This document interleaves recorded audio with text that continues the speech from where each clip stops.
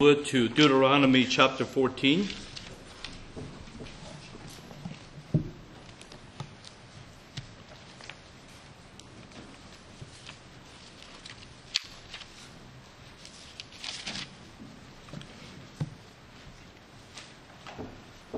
Before we read this passage, let us seek God in prayer.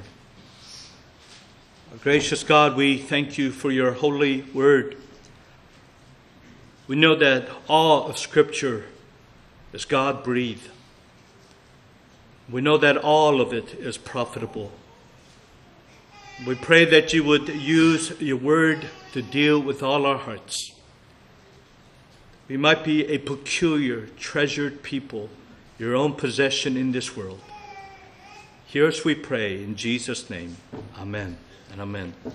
Chapter 14 of Deuteronomy. Again, I remind you this is God's word. This passage deals with something that I know many people, when they read it in Scripture, they're not even sure exactly what to do with this. Why is it they can eat certain animals and not others? All that being what it is in this passage, there's a lot of instruction here. It always applies to us because everything from God's word is profitable. And I trust by the Lord's help and grace that we might gain profit from this chapter. Again, God's word. You are the sons of the Lord your God. You should not cut yourselves or make any baldness on your foreheads for the dead. For you are a people holy to the Lord your God, and the Lord has chosen you to be a people for his treasured possession out of all the peoples who are on the face of the earth. You shall not eat any abomination. These are the animals you may eat: the ox, the sheep, the goat, the deer, and the gazelle, the roebuck, the wild goat, and ibex, the antelope, and the mountain sheep. Every animal that parts the hoof and has the hoof cloven in two and chews the cud, among the animals you may eat. Yet of those that chew the cud or have the hoof cloven, you shall not eat these: the camel, the hare, the rock badger, because they chew the cud, but do not part the hoof, are unclean for you. And the pig, because it parts the hoof but does not chew the cud, is unclean for you. Their flesh you shall not eat, and their carcasses you shall not touch. Of all that are in the waters you may eat these. Whatever has fins and scales you may eat, and whatever does not have fins and scales you shall not eat. It is unclean for you.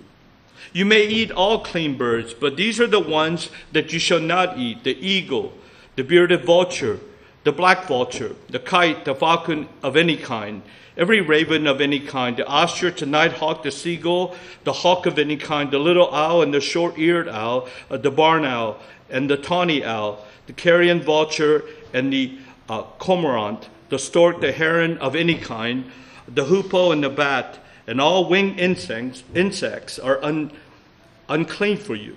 They shall not be eaten. All clean winged things you may eat. You should not eat anything that has died naturally. You may give it to the sojourner who is within your towns, that he may eat it, or you may sell it to a foreigner.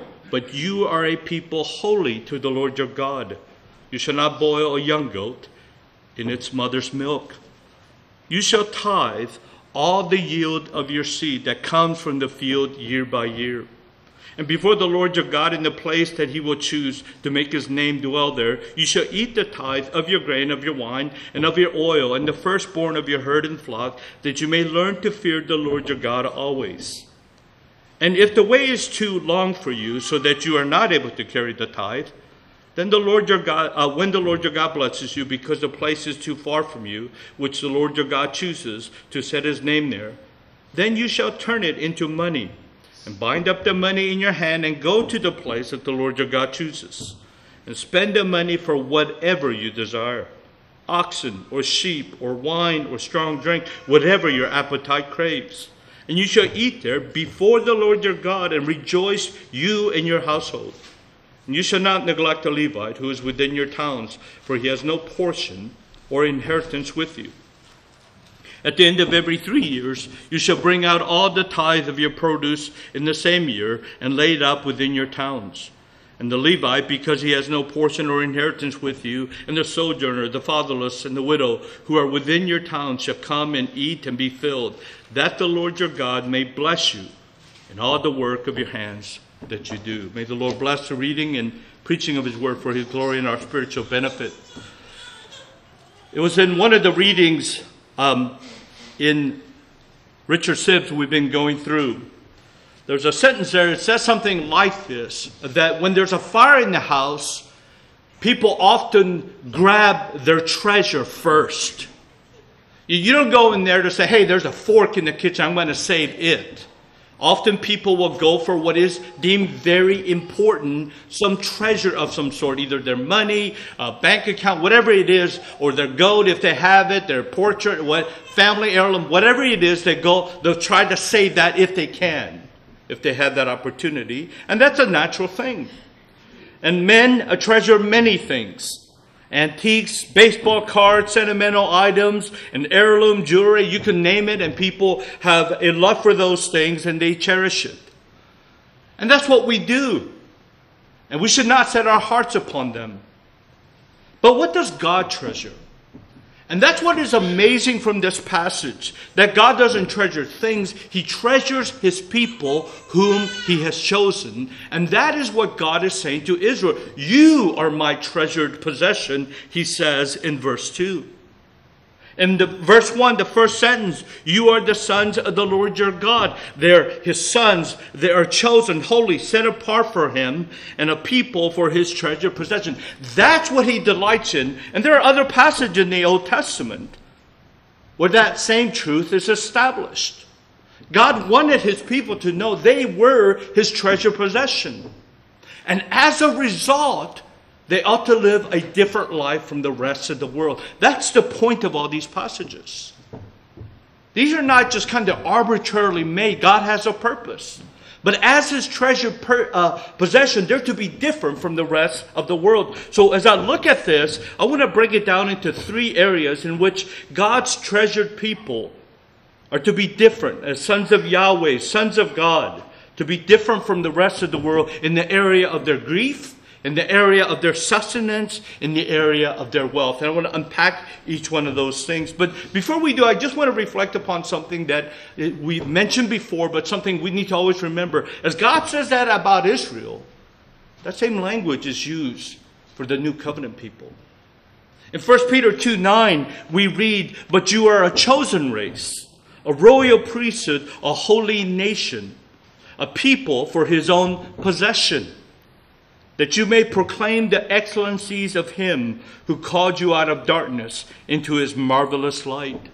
We have become his chosen possession, that we might show forth his marvelous light to the rest of the world. So we are considered his treasured people in the new covenant. So as we talk about how it applies to the old covenant, it applies to us too, as we understand it to the New Testament.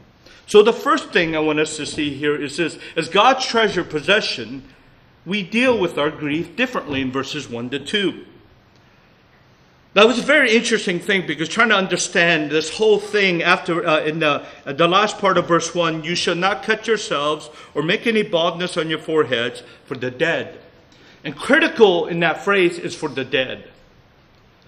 It's what they're doing for the dead, and most likely is related to some ritual to one of the deities of that time. They're not to cut themselves.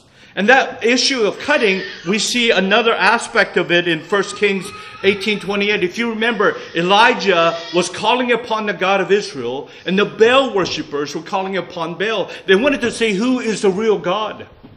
And there was a contest. And so the Baal worshippers did all they could. They yelled and everything to get Baal to bring down fire and consume the offering. And nothing happened. So what did they do? In their frenzy, they actually cut themselves. The same verb is used there. And you'll find the same verb and the same idea established in Jeremiah and other verses where it's a ritual for the dead and everything. They would cut themselves. And God said, don't do that. You are a treasured possession. You're not to cut themselves like the rest of the world. The way you grieve. Now, this seems to make sense if you look at it just without looking at kind of, well, why would you cut yourself? Could you not see grief overwhelming you?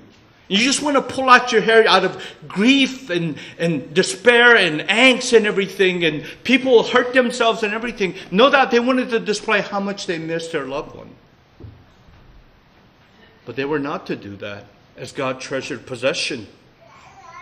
Yes, it may be for the pagan deities, yet these foreign gods, they might be doing it. But they're not to show their grief, their sorrow, like the world does. It's not a bizarre practice. We're not to be like them. In some parts of New Guinea, it is written that a joint of a finger is removed by the bereaved person as a sign of grief. Right now. There are some special sacrifices for the dead that happens in different parts of the world out of ancestral worship. That in a cemetery, often after the dead, some people will actually stay by the graveside, waiting for the spirit, if somehow to bring them back to the grave. Some practices have existed through history, and in some areas there's rumors that it still continues, that a widow is actually sacrificed to die with her husband who's already dead, either in the fire or to be buried alive. There are many practices that go on in this world. And that's how the world exhibits grief. And Calvin talks about this and says, this is what happens when you don't understand God, when you don't have a relationship with Him. And isn't it not true? If you have only this world, grief can overwhelm you. But the new covenant people are to be different. Just like Israel was to be different. They're not to practice the same things. But there is something that Calvin says and other theologians have mentioned and Christians have written about that is often very much neglected in our generation. The idea of immoderate grief. If we have grief for the loved one, isn't that appropriate? Yes. But can there be an excessive sort of grief that dishonors the Lord? Yes. Example is what we find in verse 1. But also what could happen to an individual. This sort of immoderate grief. And that's the point that Calvin actually focuses on. You see, for believers, if we lose our loved one, if someone dies, what do? We do grieve. The Bible does say we grieve. But if we have an immoderate grief that it overwhelms us, doesn't it say something about the way we're reacting to God? We're very displeased with God for His sovereign prerogatives. We don't like that God has taken our loved one. That we refuse to be consoled because it is not right that this has happened. It's ruined my life. We question His goodness and wisdom, even His justice in doing this. Does it not suggest that we have set our affections perhaps too much on this world, on the loved one? And the idea is that we too could grieve in a way that dishonors the Lord, but we're to be different. Now, I am not denying the Bible encourages grief. Yes, of course. But do we have hope? Yes, we do. Paul says to the Thessalonians, regarding those who have fallen asleep, a euphemism for those who have died in the Lord, that you may not grieve as others who have no hope. The world grieves without hope. We recognize in the death of the loved one who loves the Lord, that he or she is indeed in the presence of the Lord. And then we grieve with hope that one day we too shall be raised and to be in the presence of the Lord, knowing that God has already taken care of our loved one. Death is not the last act for the believer. It is a passageway unto glory. Glory to be with the Lord. We grieve knowing that Christ has a victory over death. And the New Testament uses a euphemism of falling asleep to denote our death as a passageway into life everlasting.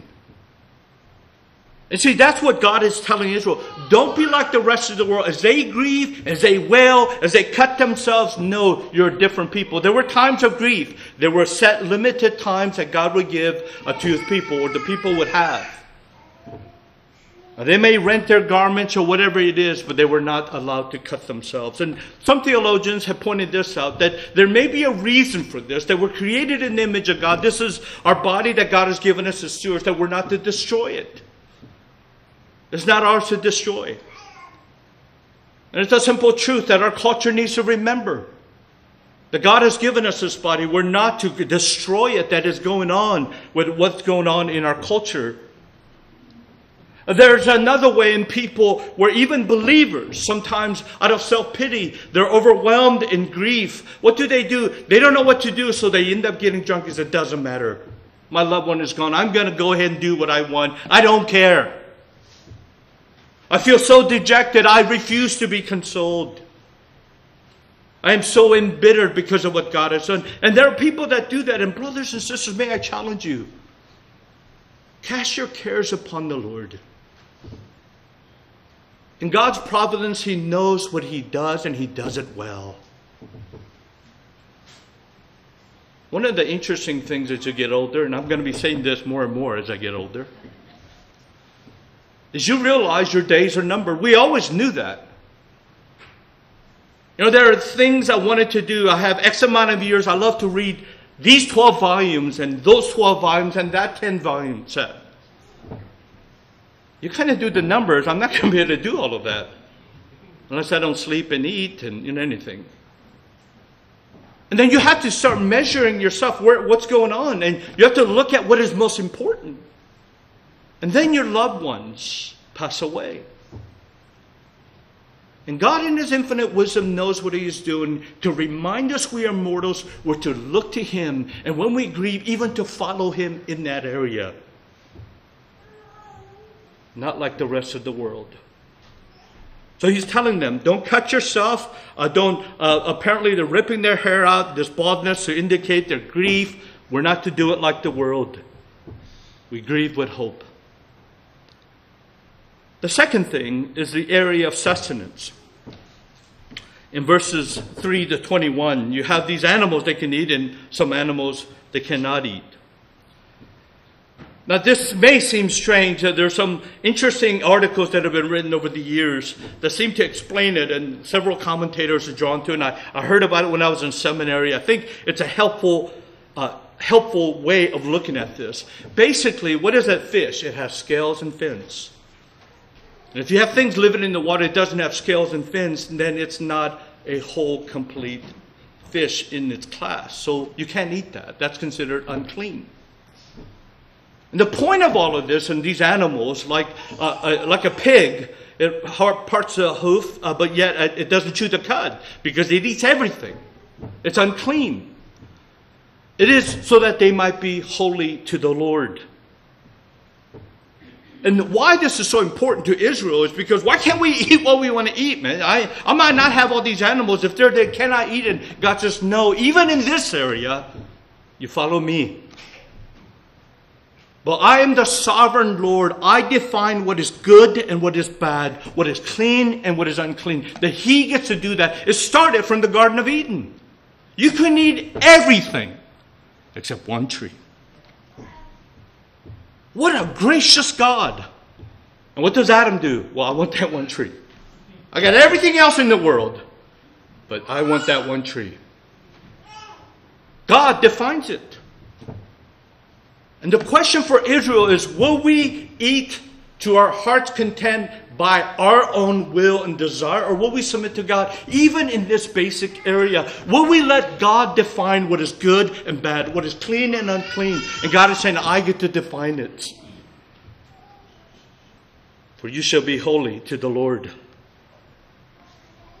If you look at the end of verse 21, near the end, it says, for you are a people holy to the Lord your God. That's why. They're set apart for Him. In verse 21, they're not to eat dead animals. We already know from other passages they had to bleed the animal. And this wouldn't have been properly drained. Boiling a young goat in its mother's milk, many commentators think it's related to this pagan Canaanite idea of their fertility rite that they practiced in. There's debate if that's really true or not. We don't know, but they understood that they couldn't do this. But God gets to define it. And here's the simple point. God was telling Israel, in the most basic area of your life, of your sustenance, I am Lord. You trust me. And John Calvin, looking at this, he noted that this wasn't just to draw food ethics or food rules. That wasn't the point, he says. And I think he's right. The ultimate goal, he says, is that he wanted them to be unstained from the world, to be different and undefiled. Not to be defiled with the unclean animals. That's what he wanted to teach them, that there's a thing that is holy and clean, and there's a thing unclean and wicked. And in that sense, they're to be different from the rest of the nations, because the nations did whatever they did. They ate all these animals. He wanted them to be different. And that is true for New Testament believers, that God is calling us to be undefiled, to be different from the rest of the world. This careful distinction God makes of the animals was to teach Israel that they're to be holy unto the Lord, a people set apart, separated and distinct. Peter, after he declares that we're a chosen people, God's own possession, he wrote these words right after. Beloved, I urge you as sojourners and exiles to abstain from passions of the flesh, which wage war against your soul. Keep your conduct among the Gentiles, rest of the world, honorable, so that when they speak against you as evildoers, they may see your good deeds and glorify God on the day of visitation. Paul says we're not to be conformed to this world. The idea is the same thing. We're to be separate. We're to be different from the rest of the world. Yes, it's talking about food, but God gets to define what is good and what is bad, what is holy and what is wicked. And he was instructing them. Now that's interesting because you're saying, okay, I get the point. But he continues to do that. What is moral and what is immoral. Oh, surely sleeping with someone is okay. Surely if I steal a little bit, it's okay. Surely if I do this or that, it's okay. That's the way we want to define it. But that's not how God defines it. And even to this day, there's a fight and battle against the Lord in this matter. No, God gets to define it as his treasure possession. He does. But I do also want to make mention, and this is a second point I want to draw from this passage, from verses 3 to 21, the whole issue of eating food. In Mark 7, 18, 19, Jesus says, do you not see that whatever goes into a person from outside cannot defile him, since it enters not his heart, but his stomach, and is expelled? Thus he declared all foods clean. The idea of the New Testament has rendered its judgment on these laws, that it no longer applies to us. It was to serve a purpose to bring them to this point, but at this moment it no longer serves that purpose. He declared all foods clean. You can eat pigs. That's what he's saying. It no longer defines you. Then Peter has a vision. You know, we read about this in Acts chapter 10. These reptiles and everything in a vision that God says to Peter. Notice what he says. Kill and eat. They have to kill, drain the blood. But you can eat these unclean animals. And 3 times Peter said, I've never done that. And notice what God says to Peter. Rise, Peter, kill and eat. He says, by no means, Lord, for I have never eaten anything that is common or unclean. And the voice came to him again a second time. What God has made clean, do not call common. Already in 2 passages, God makes it clear that dispensation, that time of looking at what is clean and unclean, that has shifted. Food is not the matter. To be morally different from the rest of the world, to be a peculiar people, that is the concern. New Testament teaches that all foods are clean. And God declares it so. In fact, Paul says in 1 Corinthians 8:8, food will not commend us to God. We are no worse off if we do not eat, or no better off if we do. And Paul says in chapter 10, 2 chapters after, so whether you eat or drink or whatever you do, do all to the glory of God. And Calvin points out, since that is the case where God has permitted all foods, we ought to acknowledge Him in it. We see His bounty and goodness, how He provides for us. He says everything is permissible. And if that is the case, several other things come out. Not only regarding grief, but our sustenance were to be different. And when it comes to food and all the provisions that God gives us, the first thing we do is we acknowledge it comes from God. He's the one that blesses you with food and all that you need. The second thing is you thank Him for His bounty and how important that is. How important it is you pray with thanksgiving for the food. How important it is you acknowledge His good hand. Remember Barzillai? He's 80 years old. He can't really taste if it's good or bad. God can curse a person where they can have everything and they cannot enjoy it. You thank Him for what He has given to you. Not only that, if that is the case, you continue to ask Him, give us this day our daily bread. You look to Him to provide for you. And through all of this, you see His goodness in permitting all these things. That's what God is calling us to do. And as these things happen, these basic necessities are given, you acknowledge God and thank Him and worship Him. It should drive you to see not the gift, but the giver. God, how good you are. When we were coming to church today, I thought, wow, I got everything packed. I'm ready. Let's go. Just when we're leaving, I'm like, I forgot this and this and this. It never entered my mind. I never forget that. And I had to go back. My wife and I drove back, and we got here just in time. But what did I have to? We prayed in the car, Lord, if it pleases you, help us to get there in time. And in the Lord's kindness, we made it in time. We recognize everything comes from God's hand. Every little event that we look and we recognize His goodness. And through all of these things, we see that it is God who's doing it. So why is God teaching Israel this? I am the one who provides for you. If the end result of His provision is you're going, whoa, look at this, and that's it, you missed it. If it comes, you say, my Lord, my God, how good you are. It should lead to worship and thanksgiving. Utterly depend upon Him and give Him thanks. And lastly, in verses 22 to 29, not only in the matter of grief we're to be different as God treasured possession, not only in the matter of sustenance we're to be different from the rest of the world because of God's goodness to us, but even in the area of our wealth and what God gives us, we're to be different as treasured possessions.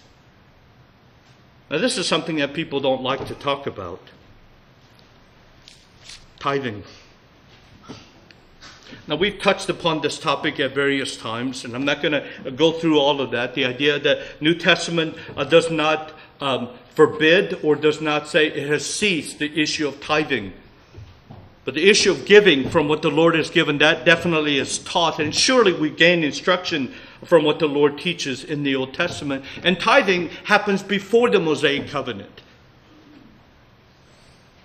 So what does God say to them? In verse 22, you shall tithe or give a tenth of all the yield of your seed that comes from the field year by year. So every year, as they get X amount, they're supposed to give a tenth to the Lord. And with that, they're to eat. And remember, the Levites, they're supposed to receive a part of that. And He gives the provisions. If it's too far away, sell it, turn into money, then go to the place He has assigned. And over there, eat before the Lord to your heart's content. That's the goodness of the Lord. And they're to also remember the poor in the third year. Some say that's the other 10%, maybe 10% at that time. Whatever it is, in the third year, they're to remember not only the Levites in that town, but other needy people. But what is assumed through all of this? In verse 24, we learn this. When the Lord your God blesses you, in verse 24, they give of what the Lord has given when the Lord has blessed them. What are they recognizing when this happens? God had blessed them. God had provided for them. And he said, as I bless you, I want you to offer to me and rejoice in my presence, to eat in my presence. But I have blessed you. Friends, brothers and sisters, this is a simple truth, often lost. Oh, yeah, God provides. And God blesses. But it's my hard work. It's my contacts, my skills, my gifts.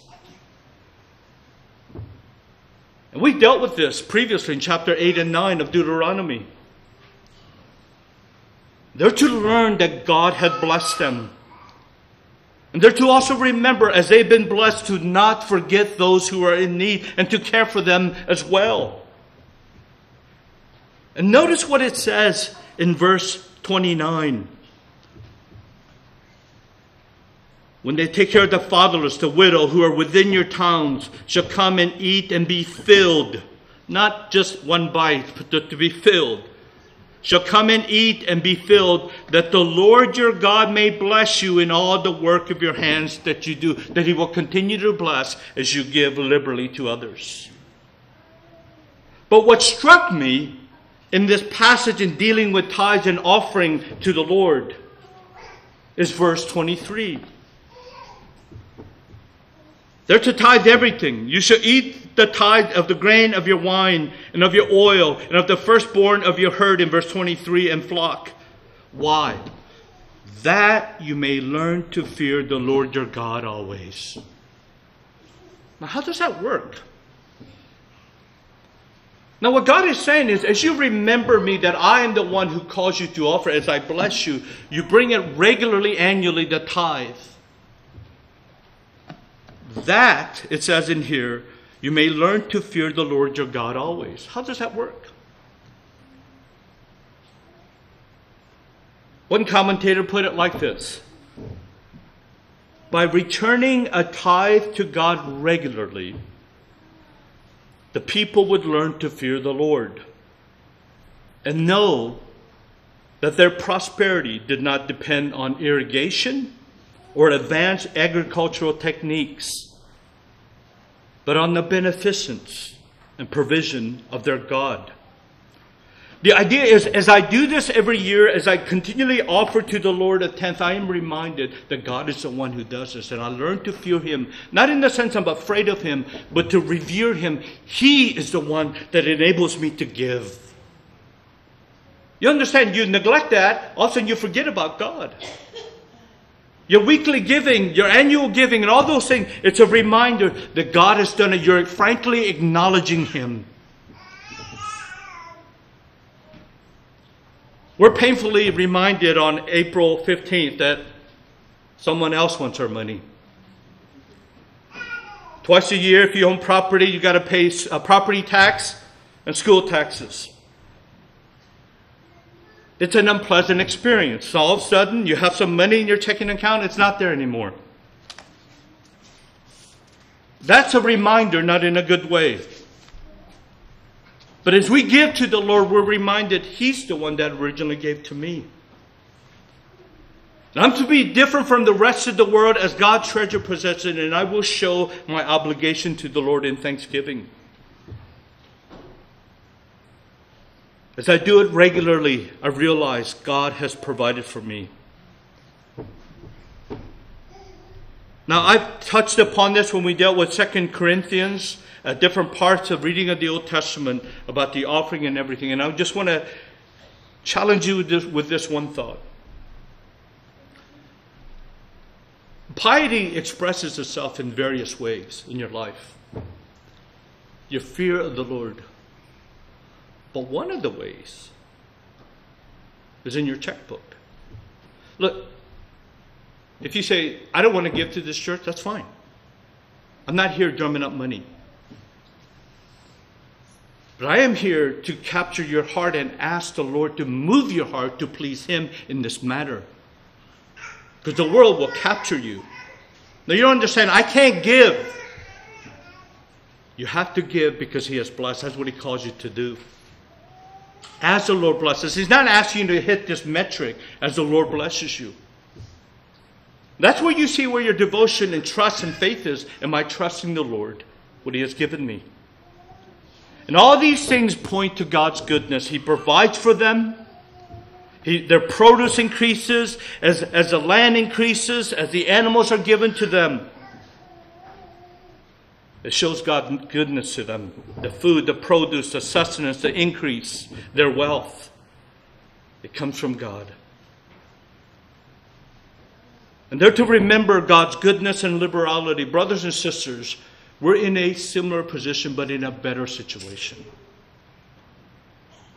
As God provides for us, He provides for us as our Heavenly Father.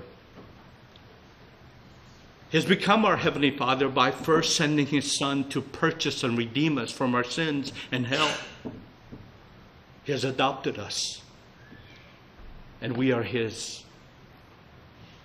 And we can thank God for His inexpressible, glorious gift, even our Lord Jesus Christ. As sons redeemed, we have more than anybody else in the world, more to be thankful for than anybody else. So don't think about, well, I got to give a tenth, or what does this mean or that? Remember, God has given you everything in Christ, and for that be thankful. And from that, the liberality flows. We're not going to take anything out of this world. Bill Gates will die without being able to take whatever he has. And the poorest man will die will not be able to take whatever he has. But we will be held accountable with what we have and how we use it for His glory. Let's pray. Our gracious Father, we thank You that You have sent Your Son, and He has paid the penalty for our sins, and through Him we have all the spiritual blessings in the heavenly places richly given to us. As our Heavenly Father, You tell us to seek first Your kingdom and Your righteousness, and all these things will be added unto you, like the things we read of. You will care for us. But may that bounty force us and drive us to You, the giver of all good things, especially the giver of our Lord Jesus, who died for us. We pray for friends and people in this room that know of this gift of Jesus Christ coming, and yet their hearts are estranged from Him. They've not received the gift by faith. Oh Lord, make their hearts soft and tender to see the greatness of Your gift for sinners through Christ, that they might see their desperate need for forgiveness because of their sins, might flee to You, might find in You forgiveness and hope. Hear us, we pray. In Jesus' name, amen. Amen.